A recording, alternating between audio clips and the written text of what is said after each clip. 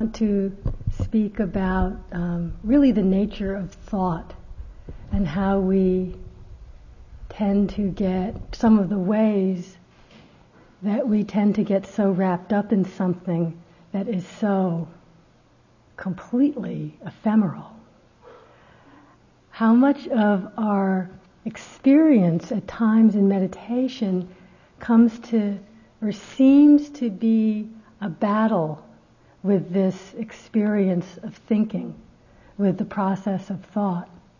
So often it's almost as if someone will come in and it seems as if they're evaluating their practice by how many thoughts or the quality of the thoughts, and thinking assumes this incredibly solid, suffering aspect of experience. How does it come to be that way? It's certainly thought is useful. I mean, we wouldn't deny this, that if we understand the nature of thought, we can certainly use it. And the process of thought, of course, got each of us here. Without thought, these noises I'm making with my mouth wouldn't really, be able to make sense when they come into your ear. It's really quite amazing, the process of thought. But how does it come to be such a struggle? Because if we really look at a thought, just the thought itself, what is it? I mean, how much substance does a thought have? How much power does a thought have? If you're looking at the thought itself, it's nothing. It's less than a cobweb. There's just nothing there. It's from Dingo Khyentse Rinpoche. He says, like waves, all of the activities of this life have rolled endlessly on, yet they have left us empty-handed. Millions of thoughts have run through our minds, but all they have done is increase our confusion and dissatisfaction. When a rainbow appears, we see many beautiful colors, yet a rainbow is not something we can clothe ourselves with or wear as an ornament. It simply appears through the coming together of various conditions. Thoughts arise in the mind in just the same way. They have no tangible reality at all. There is therefore no logical reason why thoughts should have so much power over us, nor any reason why we should be enslaved by them. Helpful, right? No logical reason when you look at it, because there's nothing there. Once we recognize that thoughts are empty, the mind will no longer have the power to deceive us. But as long as we take our deluded thoughts as real, they will continue to torment us mercilessly, as they have been doing throughout countless lifetimes. It feels like that sometimes, doesn't it? It feels like just in the 5 weeks here, you've gone through countless lifetimes of thoughts tormenting us. So I just want to talk a bit tonight of directing our attention to thought itself and seeing some of the ways that it seems to become so solid. And of course the obvious way is that we get enslaved is through a combination of perceiving wrongly and unwise attention. In other words, we don't look at the thought itself, but we get completely seduced and believe in the content. I mean, why is the thought of judging so painful? Just, I'm a stupid jerk. There's nothing to that. If you see it just as thought energy, when we really give power by identifying and grasping at the content, then we suffer. And we don't seem to notice that the content can be totally opposite from one thought to the next. We still continue to get seduced in this way and really suffer. A friend told me he heard Andrea Levine say at a workshop. She's talking about the unreliable nature of our thinking mind. She said, for example, your mind will say, oh, have another piece of chocolate cake. You'll really like it. It'll be good for you. So you eat it. As soon as you finished it, I wouldn't have done that if I were you. It's not really so good for you. You're really kind of giving in to craving. And we believe in both. And we suffer.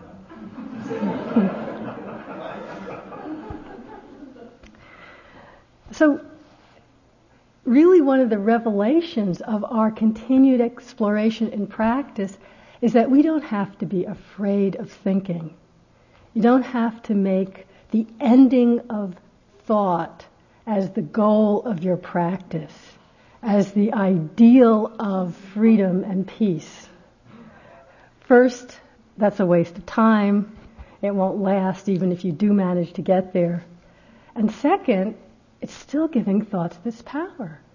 So can we begin to just explore their ephemeral nature instead? So one way to start at the sort of the beginning of the arising of a thought, one way that we get so far afield from just the basic simplicity of experience, you're a stupid jerk, a thought arising, gone, is through misperception. I know Joseph spoke a little bit about the factor of perception in his talk the other night. Perception meaning quite specifically in the Buddhist psychology, this quality that arises in each moment of consciousness of recognition, of discernment. It involves memory. So for example, there's hearing, and there can be like a quick moment, pre-perception, and then, the bell. Even the words the bell might not form, but there's a knowing, a recognition that's a bell, or the bell. Or you might recognize it's a bell, but not the bell, it's a different bell, and I don't know which bell that is. But you still recognize the general quality bell. Or if we're really clear, if there's no delusion in the mind, there could be a sound and we recognize, I don't know what that is. That's also, in a way, perception. One of the ways that we get so lost in thinking begins with misperception, perceiving wrongly. The Dalai Lama said once that all of our difficulties stem from misperception. That's why there's so much emphasis on direct experience or true knowledge. That's exactly our whole practice. The whole emphasis of mindfulness is on direct experience. And each moment of direct experience cuts through misperception. So I'll give some examples of what I mean. How do we misperceive? It's one of the ways that our old friends, greed, hatred, and delusion, manifest in our moment-to-moment experience. If any one or some friendly combination of these three is present in consciousness in a moment of contact, in a moment of perception, and we're not aware of it, it can completely color or distort the perception so that we actually perceive what is not there. This is one of the functions of ignorance. We perceive, our perception is distorted through the lens, say, of whichever one of these kilesas, torments of mind, is present. So, an example, it happens in our life all the time. What's scary is mostly we don't recognize it. We really think this is how I'm seeing things. One time I was in the hospital and I'd been there some days and had, how they give you drugs sort of, because I was in a lot of pain. And after some days, I started to get into a weird mental state. I later heard there's something called ICU psychosis, where your mind is just a little gone. for a while. Well, I was in this incredibly fearful, aversive mental state, not quite recognizing it. And a nurse came at 6 a.m. to wake me up and weigh me. Very important to know how much I weighed. And I woke up totally in fear and anger, and I visually perceived her as demonic. I mean, she looked, her face, the way she looked, like an evil demonic creature, which is how I responded to her. Because we respond from how we perceive. This is the way the misperception continues. I think I really yelled at her, and pushed her away. And the next day, when I was in my more normal state of mind, the poor same lady had to come and wake me up at 6 o'clock to weigh me. And I could see she's perfectly nice looking lady, only she looked really scared on this day. And I felt really badly. If I hadn't seen her the second day, though, really how I saw her that first day was how she was. We really believe, we don't know this misperception is happening. What's scary is how much this is actually going on in our experience. And it leads us to all sorts of action. As Thich Nhat Hanh says, when you look at a pencil, you perceive it, but the pencil itself may be very different from the pencil in your mind. This is the basic misperception. And it can be through any of the kilesas, but of course the root distortion, the root cause of misperception is confusion or ignorance, delusion, just not seeing what's there. It can seem relatively benign. We just see something, don't really recognize it, but instead of knowing we don't recognize it accurately, the mind sort of reaches into past memory and makes something up. That must be what it is. I remember once I was walking up on Hawes Hill Road, on the dirt road off of that, and I looked over to the side in the woods, and I saw this kind of cliff with a lake of snow, melted snow at the bottom, and I got really confused because, I've lived here for 20 years and I never saw a cliff down there right off the side of the road. And I started getting extremely disoriented and confused and upset. And then I stopped, went back and looked again, and it was just a puddle with reflections from the trees and the sky in a certain way that unrecognized, my mind just made it up into the closest thing that it could get to. That's the way delusion or ignorance functions to distort perception. And it can take us much further than that. Once I was in Vancouver teaching a course and staying alone at a friend's apartment. And I was reading at night a book about the civil war in Beirut. And just as I was going to sleep in this unfamiliar apartment in Vancouver, I started hearing these big booming sounds going off. And it was just, there was no holiday or anything. And there kept being these big explosions. And first I just went and looked out the window, couldn't see anything. And then I thought, well, it's a mortar fire. It must be, because it's not a holiday. And my mind went into this whole thing about just because it's Vancouver doesn't mean that something like that couldn't happen. What makes you think it only happens in Beirut? What makes you think you're safe just because you're in the West here? And I kept running from window to window. I actually turned on the radio and tried to listen to see what was happening. And then because nothing was on it, I thought, well, they always go to the communication centers first, and they're lulling us into being relaxed. Really they've taken over. I don't know who they even were, but they've taken over the city. And this went on for, 20 minutes or so. And I was working myself into quite a state. And finally, I never actually saw it, because I'd seen what it really was, it breaks through it right away. But I went out to the front room, and I looked over where it used to be the World's Fair there some years ago, and it just clicked. I said, oh, I bet there were fireworks. Even though it's no holiday, I just knew it was fireworks. It's that kind of sound, and the whole thing dropped away. It was funny, I could laugh about that one. It didn't go any further, but that's how our misperception, and we really think we know, leads to action, not seeing clearly. And then the thoughts that come out of the misperception are very strong and solid. We really identify from them and we act. This is our basic delusion, It's fine when we can recognize it. It's great when we can recognize it. Would that we could recognize it more often than we do.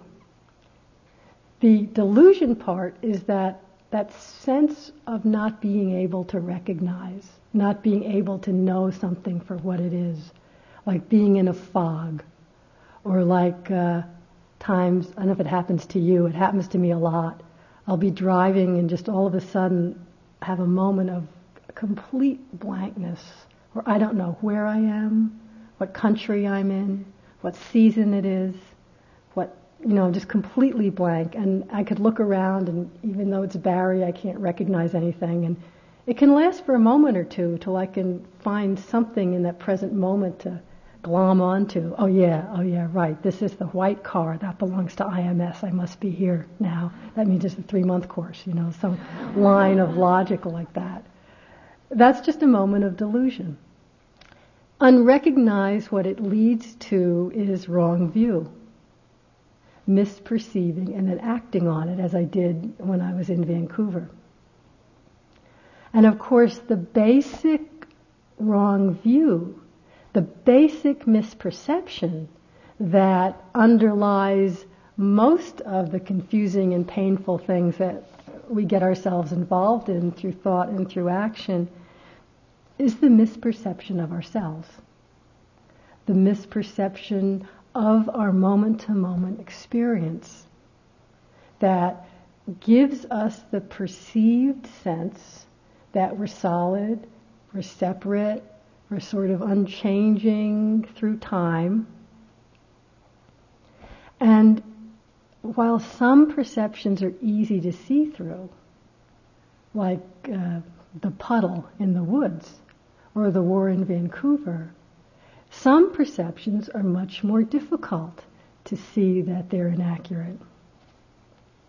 One of the reasons our misperception of ourself is so difficult to see through is because things are happening so quickly.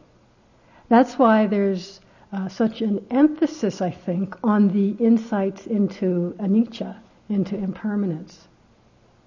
Because, when things happen so quickly, it seems solid. Like if you spin a torch really fast at night, it looks like a solid circle.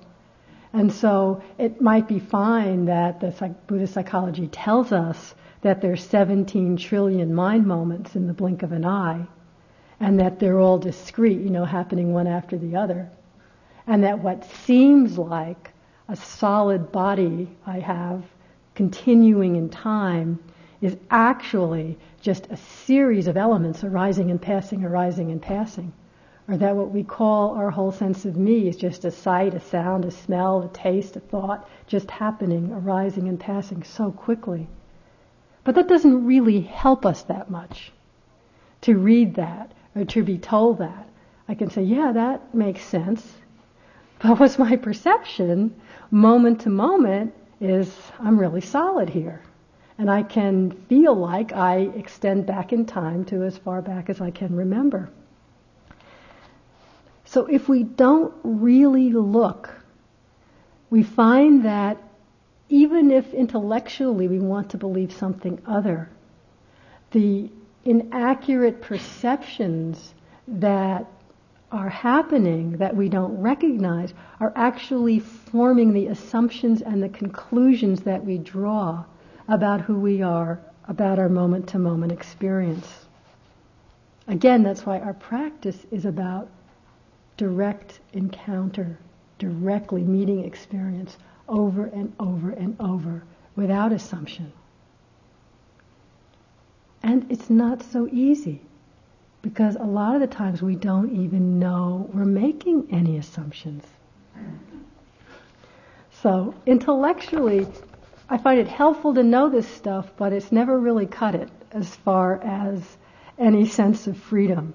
It's taken this continual looking till suddenly we see, oh, things aren't the way I thought they were at all. This is from Oliver Sacks, the neurologist. He's writing about a man who was in his 50s and had been blind since he was about 5 and had adapted quite well to his life. He lived by himself, he was engaged to be married, worked as a masseur, and was quite at ease getting through the world through his mode of putting the world together was through touch, of course, and quite competent and at ease in that mode. And when he was about 50, doctors found that they actually could do an operation that would give him some sight. So his family, his fiancée, everyone's all excited about this. They'd give him the operation on one eye, and everyone's standing around, waiting for the great unveiling when they take off the patch. Just so excited about how happy he's going to be able to see. And this is Oliver Sacks. Virgil told me later that he had no idea what he was seeing. There was light, there was movement, there was color, all mixed up, all meaningless, a blur. Then out of that blur came a voice that said, well, then and only then, he said, did he finally realize that this blur, this chaos of light and shadow must be a face, the face of his surgeon. And he only realized that because he knew that voices come out of faces. So that must be a face. But it didn't coalesce into any sense. And Oliver Sacks goes on, for those of us who are born with sight, we can scarcely imagine his confusion, because we who are born with a full complement of all the senses and correlate these together constantly, we create a sighted world from the start, a world of visual objects and concepts and meanings. When we open our eyes each morning, it's upon a world we have spent a lifetime learning to see. We are not given the world of sighted objects. We make our world through incessant experience, memory, and reconnection. But when Virgil opened his eye after being blind for 45 years, there were no visual memories to support a perception. There was no world of experience and meaning awaiting him. He saw, but what he saw had no coherence. So his nerves, his eyes were working, but his brain could make no sense of the visual input. And as he goes on following Virgil, it got a little better, but not much. In fact, his life was actually much more difficult for him after he got some sight back. And it would be so exhausting trying to make sense of the world through sight that he would often just close his eyes and go back to eating with his fingers or shaving in the dark, because he never really could make a lot of meaning out of the world of sight. So I love that because it helps me break down a sense of how assumptions I make, that things are the way they appear to be, and not even realizing I'm making that assumption.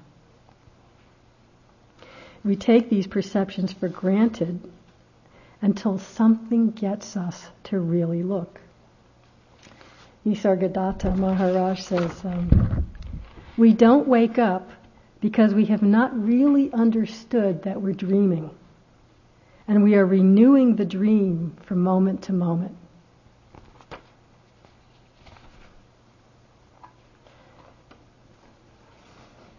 So our practice, The practice of mindfulness is to get us, as Thich Nhat Hanh often says, to look deeply, to look past assumptions, to even look past what we think the recognized perception is, and just meet the bare experience, the sight, the sound, the thought, the sensation, the smell, whatever it might be. And when we can look deeply without believing all the thoughts and conclusions and assumptions that seem to make reality so solid, when we can just keep meeting experience, then some of these assumptions of how things are, of how we think we're perceiving our experience, begin to break down. And that's what's happening in its own way for each person here, whether you believe it or not. Sometimes it's dramatic. I know different people have brought up this sense of, well, if this sense of impermanence is supposed to be this arising and passing of the elements of sensations just coming and going, and really I get from a lot of people a sense of this is what we're supposed to experience to really know impermanence. It's one experience that does bring in more of a sense of impermanence because you really see that there's no solid connection. But it also happens in other ways. It happens in seeing the impermanent, ephemeral nature of emotions, of the sense of self. It happens when we see that we're sitting in what feels like my knee is killing me, when we really let go of that idea and just note the arising appearances. There's sensation, there's unpleasant, there's a thought, my knee, then actually there's no sense of where knee actually is. Then there's an image of me with my knee in it that arises, and then, oh yeah, my knee. This coming and going of different sense experiences that without examination we put together into one gestalt. This is my knee and it's killing me. And many other ways. Look for yourself. With any of the sense experiences, how our assumptions begin to break down. Sometimes it's exhilarating, sometimes it's really scary, sometimes it's very disorienting. A lot of the times when you feel like you're breaking into new ground, so to speak, this is what's going on. In some way, an unquestioned assumption is being challenged, and we don't have a new one yet to put in its place to make us feel comfortable. Our sense of self-image, especially when we're suffering from it, arises in very much the same way. We isolate a particular perception, whether it's a thought or a felt sense, or we look at ourselves in the mirror, or whatever it is, we isolate that particular perception, all the thoughts and the conclusion that comes out of that particular perception, then we dwell on it, ignore any perception to the contrary, and it seems really true, and that's when thought is a burden. That's when we're really enslaved by thought. So notice when we're doing this. Example, some people will often say, my concentration's no good, I can't stay on the breath. That's a particular experience, a perception, a conclusion. And then any other perceptions that would challenge that are not noticed, and this self-image of my practice stinks, I can't concentrate, is carried around, and there's a lot of suffering from it. And quite often, when we talk about it, what emerges is you can't stay on the breath because so many different experiences are coming and going that actually impermanence is just streaming in experience, but we're trying to make it permanent and stay on the breath. And, you just can't do it. You can't actually fight the fact of impermanence happening. So it's just switching the perception, going, oh, in fact, my practice is really good. I'm seeing impermanence, And then that changes, and we keep looking for impermanence instead of saying, well, things are quiet, just stay on the breath. Or in the whole perception of who we are. in our life. I'm such a negative, aversive person. And you'll notice you might have 10, 20, 30 thoughts that are kind, that are generous. You might have all these really loving impulses, and then one really selfish, aversive thought comes up, and that's the one that we notice. The rest are as if ignored, totally not identified with. They have no reality, but this one negative, aversive thought, this is true. And our self-image becomes wrapped around it. And there's not a balance of perception. It's one of the ways that we become enslaved by the content of thought, by picking out a particular perception, ignoring all the others, and then dwelling on it. The perception itself might even be somewhat accurate, such as that was an aversive thought, but it's just a thought, without recognizing the extra identification with it and then the way the mind takes it and runs. So this is the next aspect of thought I want to talk about. Starting from the mistaken perception and the believing it, dwelling on the conclusion, which is strong enough. As Nisargadatta says, the world appears to you so overwhelmingly real because you think about it all the time. If you stop thinking of it so much, it will dissolve into thin mist. It's not the thoughts themselves. They can come and go. They dissolve into thin mist all by themselves. It's this holding on to the conclusions and then building on that with a sense of self that makes the world so real. So there's an inaccurate perception, a description of it, a conclusion fueled by the mental state, greed, hatred, or delusion, coloring consciousness in that moment. And then there's this quality that we call proliferation, where the mind just takes that perception and runs with it. Just far and fast, like the way my mind could go from boom to a war in Vancouver and turning on the radio in 10 seconds. So this process, as you know, is called papancha, one of my favorite Pali words. I just love the way it sounds, papancha. It is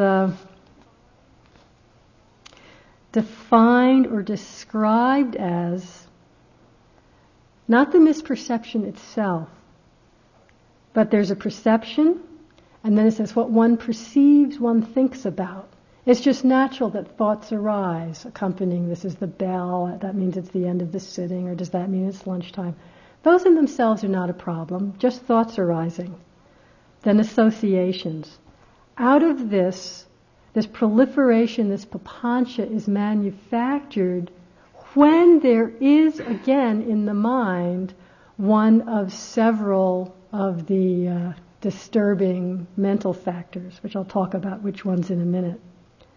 But so there's the perception, there's association, some stray thoughts, and all of a sudden this energy of craving, of comparing, of sense of self comes up, and whoosh, it's turned into what they call notions that assail and overwhelm a person. Like we're just beaten back, it feels like, by the power of this proliferating mind.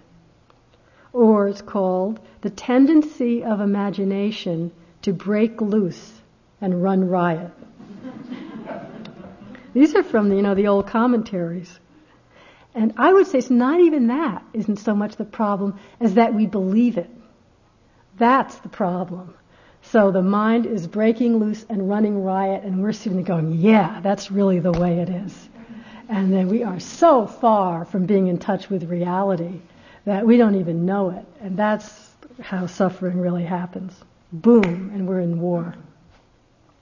Or like here, some people say, you're just sitting there minding your own business, somebody walks by, and so fast, all our associations with them, with ourselves, what we think of them, what we think of ourselves. I mean, maybe we never spoke to this person, but we really know what their past was like, what their personality was like, what their practice is like, what's going to happen to them in the future. And as someone said to me the other day, we really know it, we really think we know it. Things are solid. And what really happened in that moment? Very little. There was seeing. There was pleasant or unpleasant, and there were some thoughts. That was it. But out of that, so quick, there's a whole solid reality happening. This is this process of proliferation. Seeing it is enough to cut the power of believing it. It's fueled by, in the classic commentaries, they talk about three mental factors that tend to really fuel this proliferation. I just want to give examples of that. I'm sure you'll recognize, I think there's really more, and you'll recognize them for yourself. I love when I see this happening. It's not like we have to hate it. Once you see it happening, it just gets really funny to see how we are living in this totally mind-created world most of the time. It's much simpler than we actually think it is. It's fueled by the first one is wrong view, the basic sense of self. I mean, that's obvious because most of our suffering and our misperceptions and our identification is fueled by this. So I'll just give one example of it because it's always at the bottom of everything. Well, one of my teachers said, when the I thought arises, in the twinkling of an eye, whole universes are created. It's really true. You're sitting there, it could just be seeing, but as soon as I'm seeing that, in a minute, whole universes are created. So an example of how just the subtle sense of I can lead into a whole papancha, even without any big story. This winter when I was sitting, I was doing walking, pretty focused, and I just stopped and looked out the window when I got to the end of my line, and it was snowing, as it seemed to always be snowing. And it was very present, but there was just this subtle sense of I guess. I wasn't even aware of it. But there was seeing, perception of snow, and then with that little sense of I, memory of snow in the past and how I felt about snow and the different times that there had been snow and my childhood and projecting snow into the future. And each thought itself was pretty light. There wasn't, a lot of craving or aversion, but there was that subtle sense of self. And it went into this whole papancha about snow, basically about me, just from that seeing, just from that simple sense contact. It's not a huge experience of suffering or anything, but it's definitely a whole getting involved in story that isn't happening at all. There's just seeing and thinking happening. The second energy that really fuels this proliferation is big surprise, craving. And this is also can be really fun to watch. Because what it does, the way it works, if you notice, there's a saying that craving puts feathers on the object that's craved. The craving actually kind of invests the thing that the mind is craving with desirability, with a sense of pleasurableness that might not actually be there in the particular experience at all. And then we just get lost in a whole proliferation of thought about it. For example, again, I was sitting last year, and this thought kept coming into my mind, an image of a street corner in Bangkok, that for some reason, every time it arose, the mind was colored with craving. And I would go into this whole yearning for this street corner in Banglampu has absolutely nothing attractive about it.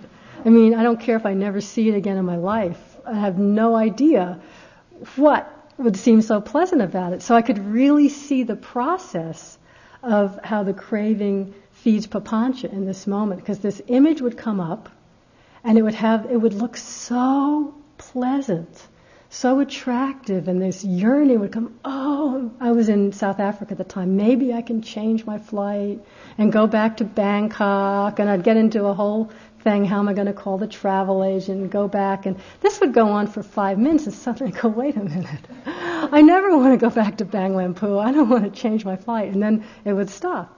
But it kept happening over and over and over. It was really a perfect example of how it's the craving itself that gives this sense of attractiveness to the particular object. And if it's strong enough, it could have led me to go change my plans, to go try and go back there. You notice when you really, papancha doesn't just have to mean thoughts, If it gets strong enough, it can lead us into all kinds of action. So the times when you're suddenly, usually if you're sitting in your room, you suddenly have to leap up from your sitting and run out the door, to whatever it is. Look in case you got that note you've been waiting for. Suddenly I've got to check the mail, whatever it is. It just suddenly, the craving got so strong that it leads to action. I was walking again this winter, and it was so strong. I was, again, really present.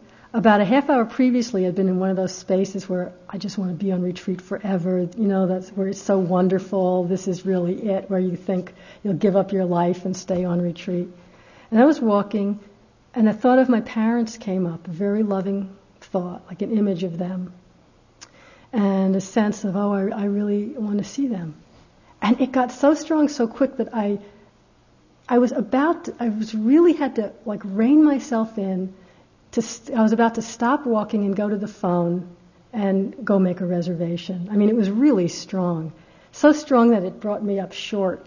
And the only thing that stopped me was remembering that a half an hour previously I had been so into it that I never wanted to stop.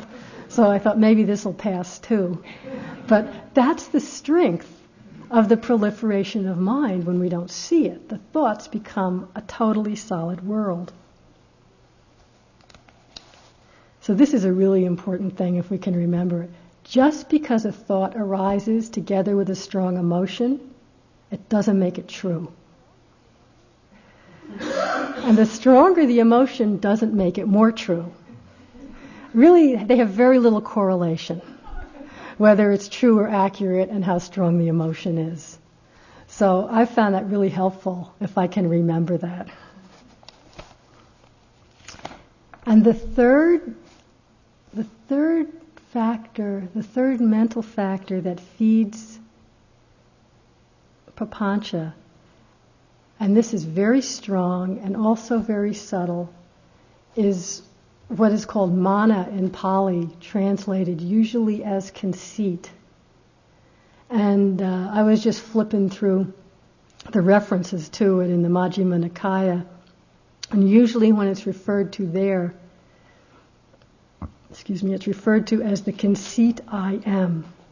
That really subtle underlying flavor almost, or scent, you could say, of a sense of self. That's the very subtle part. But there's another aspect that is not so subtle, that most of us experience really a lot. And that's the mind of comparing. The sense of, actually it feels constant sometimes, of comparing everybody or every experience to something else. Either it's better than I am, or it's worse than I am, or we're the same. This mental quality of comparing is one of the strongest impulses for a huge amount of proliferation and an equally huge amount of suffering. I don't know if you've noticed how unpleasant the sense of comparing can be. But it's helpful to really notice it. And notice what's actually happening. We can compare with others, That's obvious. Just that sense of you're walking and somebody walks past. And the comparing mind cannot let that happen without making a comparison. Better, worse, faster, slower, about the same. And of course, it's endless. Because we have to figure out comparing ourselves with every other person here. And since everyone changes from day to day, then we have to do it every day. We have to constantly reassess where we are on the scale of comparing. If you're really bored, okay, it's something to do. It'll keep your mind busy. But it's a lot of suffering. To just view without seeing is a lot easier. We can compare to past, either to our own past experience, to memories. I remember, again, I was walking. I seem to notice a lot of this stuff when I'm walking. And just aware of tightness. And then a memory of a walking period at another retreat, and it wasn't tight. That was all. That could have been all. Except then the mind said, yeah, it's really tight now. That other time was better. In fact, your practice stinks. How come you're so tight? And then into the whole, I'm no good. And in fact, if you notice, the whole sense of worthlessness, unworthiness, all the judgment, comparing is a really rife pool, to breed the sense of unworthiness, the sense of worthlessness. Or if it happens to come up by itself, it's a really good way to strengthen it and keep it going. So to notice comparing is really, really helpful. We can also compare to some image or ideal we have of how things should be, to something you heard in the instructions, to something you read, to something you didn't even read but you think maybe you read, but that's how the practice is supposed to be. Whatever it is.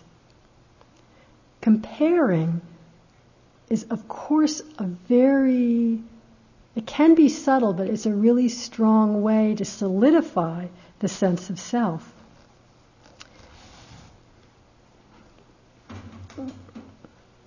One teacher that I was reading said, the comparing arises when the mind fixates on differences.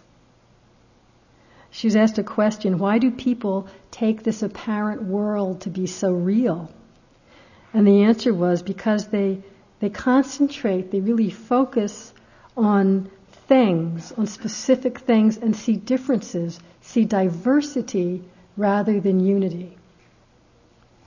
It's not to say that seeing things necessarily means a sense of separation, but there is a way in comparing.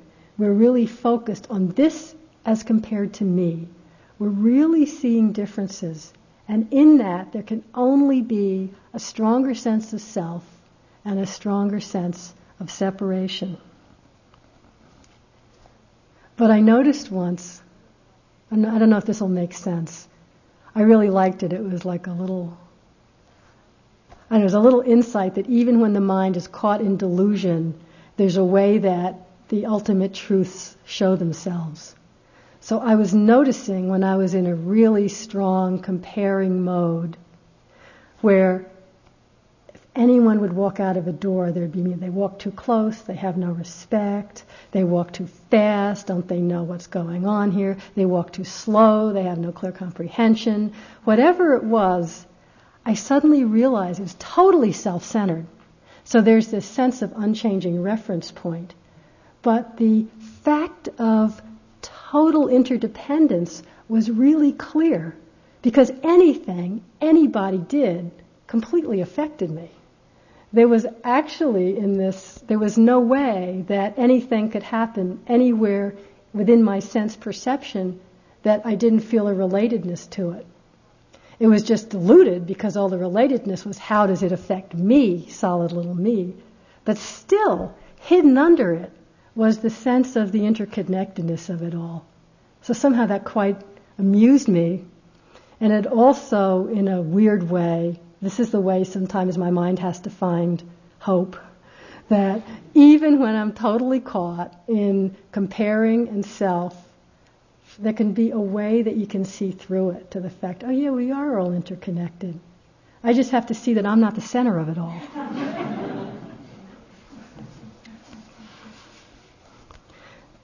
Looking at impermanence, awareness of impermanence, is what breaks down the comparing mind, which on a logical level makes sense, because in one way you see there's nothing solid to compare to, either on the end of who's the better yogi. Well, it's constantly changing, as I said before. There's no solid reference point. So in the external, so to speak, it's always changing. And in the internal, there's no solid reference point to come back to for myself either, because just something as simple as, do I walk fast or slow? Some days fast, some days slow. And is my practice the way I like it? Some days yes, some days no. Some days it's the same, but the way I like it changed. So there is no really solid reference point. And the more we see that, any sense of comparing, there is no sense in it. So it starts to fall away. Another thing that's helped me when I notice the comparing mind is strong, the most helpful is just to notice comparing and see if you can see what's actually happening. Often it's triggered by seeing. So a good practice for at times when you feel pretty trapped in it is to deliberately just notice seeing, especially walking around other people. And for me, the dining room practice is really a great place to play with seeing how the comparing mind functions, and also to notice the peace on the odd moment when it's not there. It's like, oh, there's just what is. I don't have to do this relentless counting up and comparing and just tasting a bite. But I found when the comparing is strong and when there's walking into the dining room, a really solid sense of me and kind of being barraged by all the activity and this constant this against me, that if I turn into a really open kind of practice, where instead of being so, say, involved in my sensations, or really, really careful with lifting, moving, placing, if I actually open up and start being very present with hearing, with seeing, if I do that for some moments, it's sometimes, I'm not saying this is what should happen, I'm just saying this sometimes happens for me. The sense of solid Carol or even a reference back to Carol goes away. And there's just seeing and hearing, and if there's a loud noise, there's just hearing and there's just sensation. And quite by itself, this reference point of me and them and who's that jerk who dropped the plate, don't they know how to be mindful, falls away. And there's just seeing, hearing, sensing, emotion. And it all gets a lot lighter. The sense of separation can tend to go away. So that's just something you might play with if you're noticing dining room practice is getting difficult.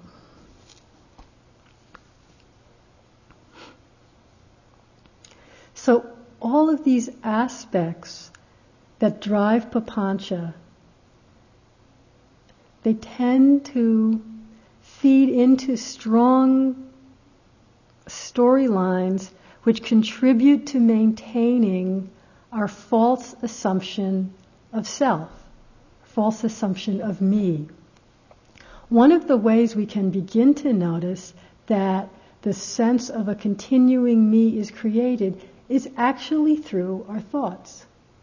This running commentary that you might have going all day, or not even the running commentary, but the way we take perceptions, make a conclusion, and then tell ourselves stories, describe ourselves, describe our experiences, make comparisons, all day long. And unless we really look, it can feel as though it's the same me. The same me as telling this story as was telling the one yesterday. But if you really look, they're completely different experiences. So we can begin to see how a sense perception, whether it's accurate or not, can lead into a whole proliferation based on craving or sense of self or conceit or comparing. that we end up becoming.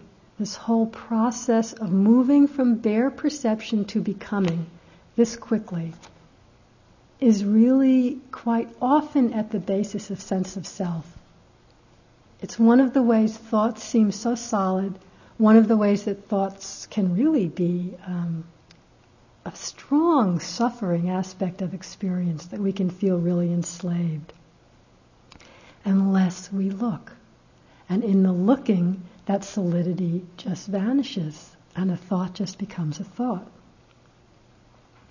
So, again, a simple example, when you're walking or sitting and you're really present, it's pretty common for at some point the thought to arise, this is it, now I've got it, or I'm doing well, mindfulness is strong, I'm a good yogi, whatever the story is.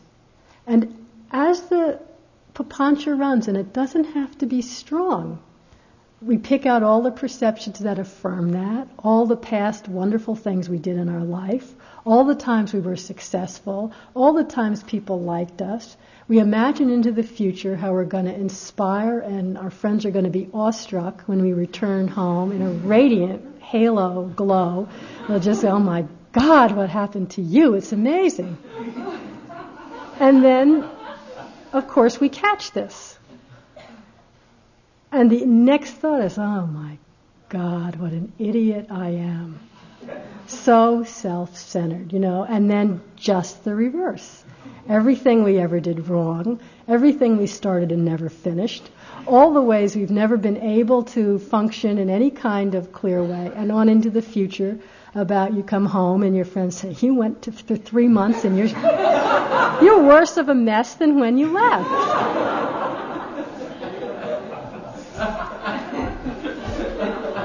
It's possible. And we get involved in each of those, and we don't stop to look that it's just thoughts. Joseph has this saying I really love, we're making it all up.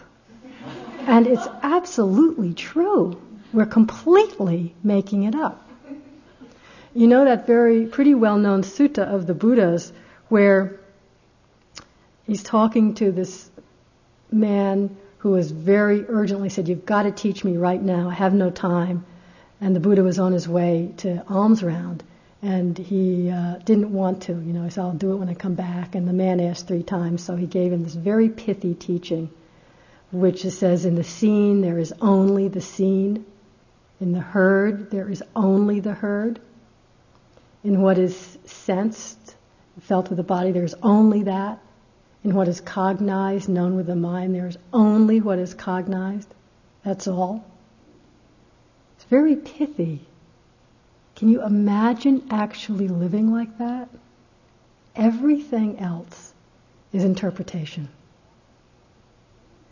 It's helpful that we often have the same interpretation because then we can sort of function together. The interpretation of what a retreat means. It's helpful we all more or less agree on that. And who's in which role, that we come in here and we know who's supposed to talk and who's supposed to listen. Or it could be really confusing.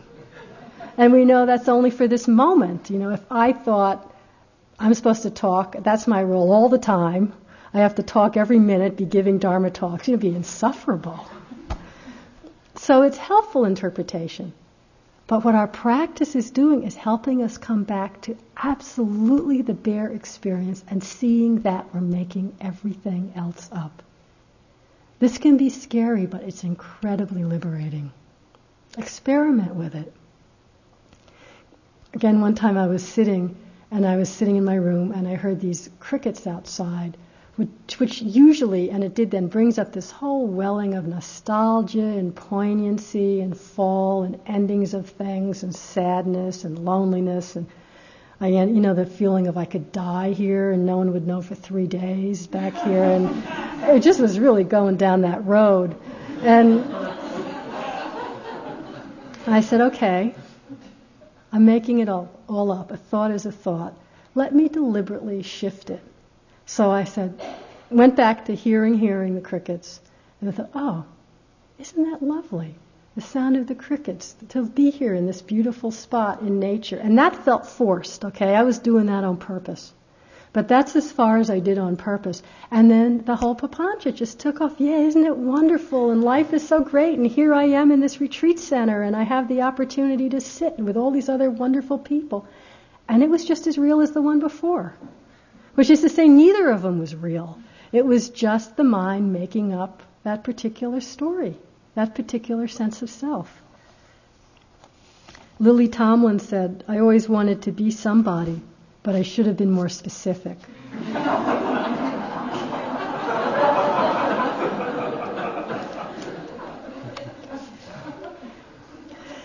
So that's our job.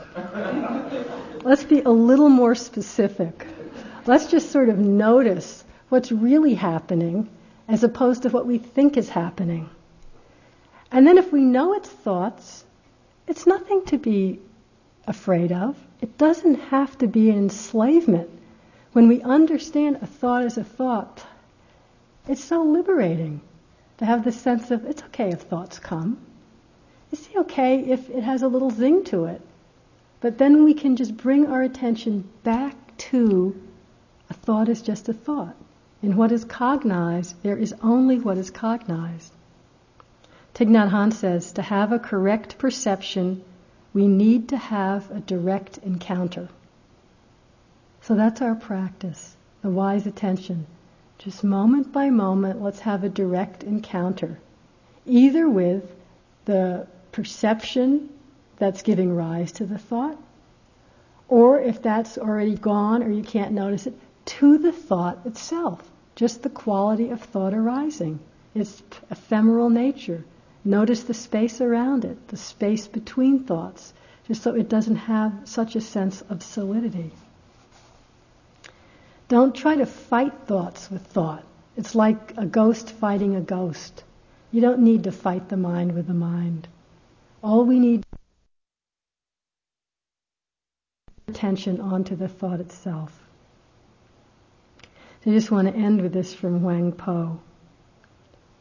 He says that we tend to be blinded by our sight, our hearing, our feeling and knowing, and the conceptual thinking arising from it. When we're blinded by this thinking, we don't perceive the radiance of the source. But when we're not deluded, when there's just the sight, hearing, feeling, and knowing, we're not blinded by all the conceptual thinking, this source will appear, like the sun rising through the empty sky and illuminating the whole universe. So let's sit for a moment.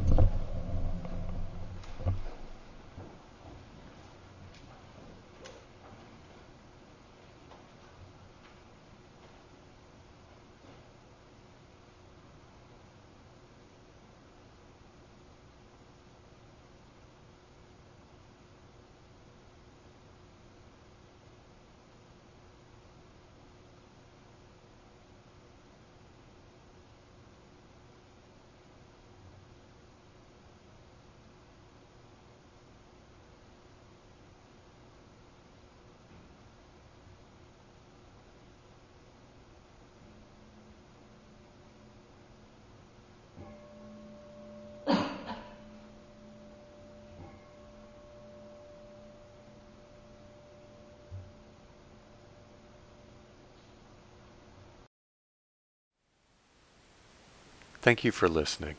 To learn how you can support the teachers and Dharma Seed, please visit dharmaseed.org/donate.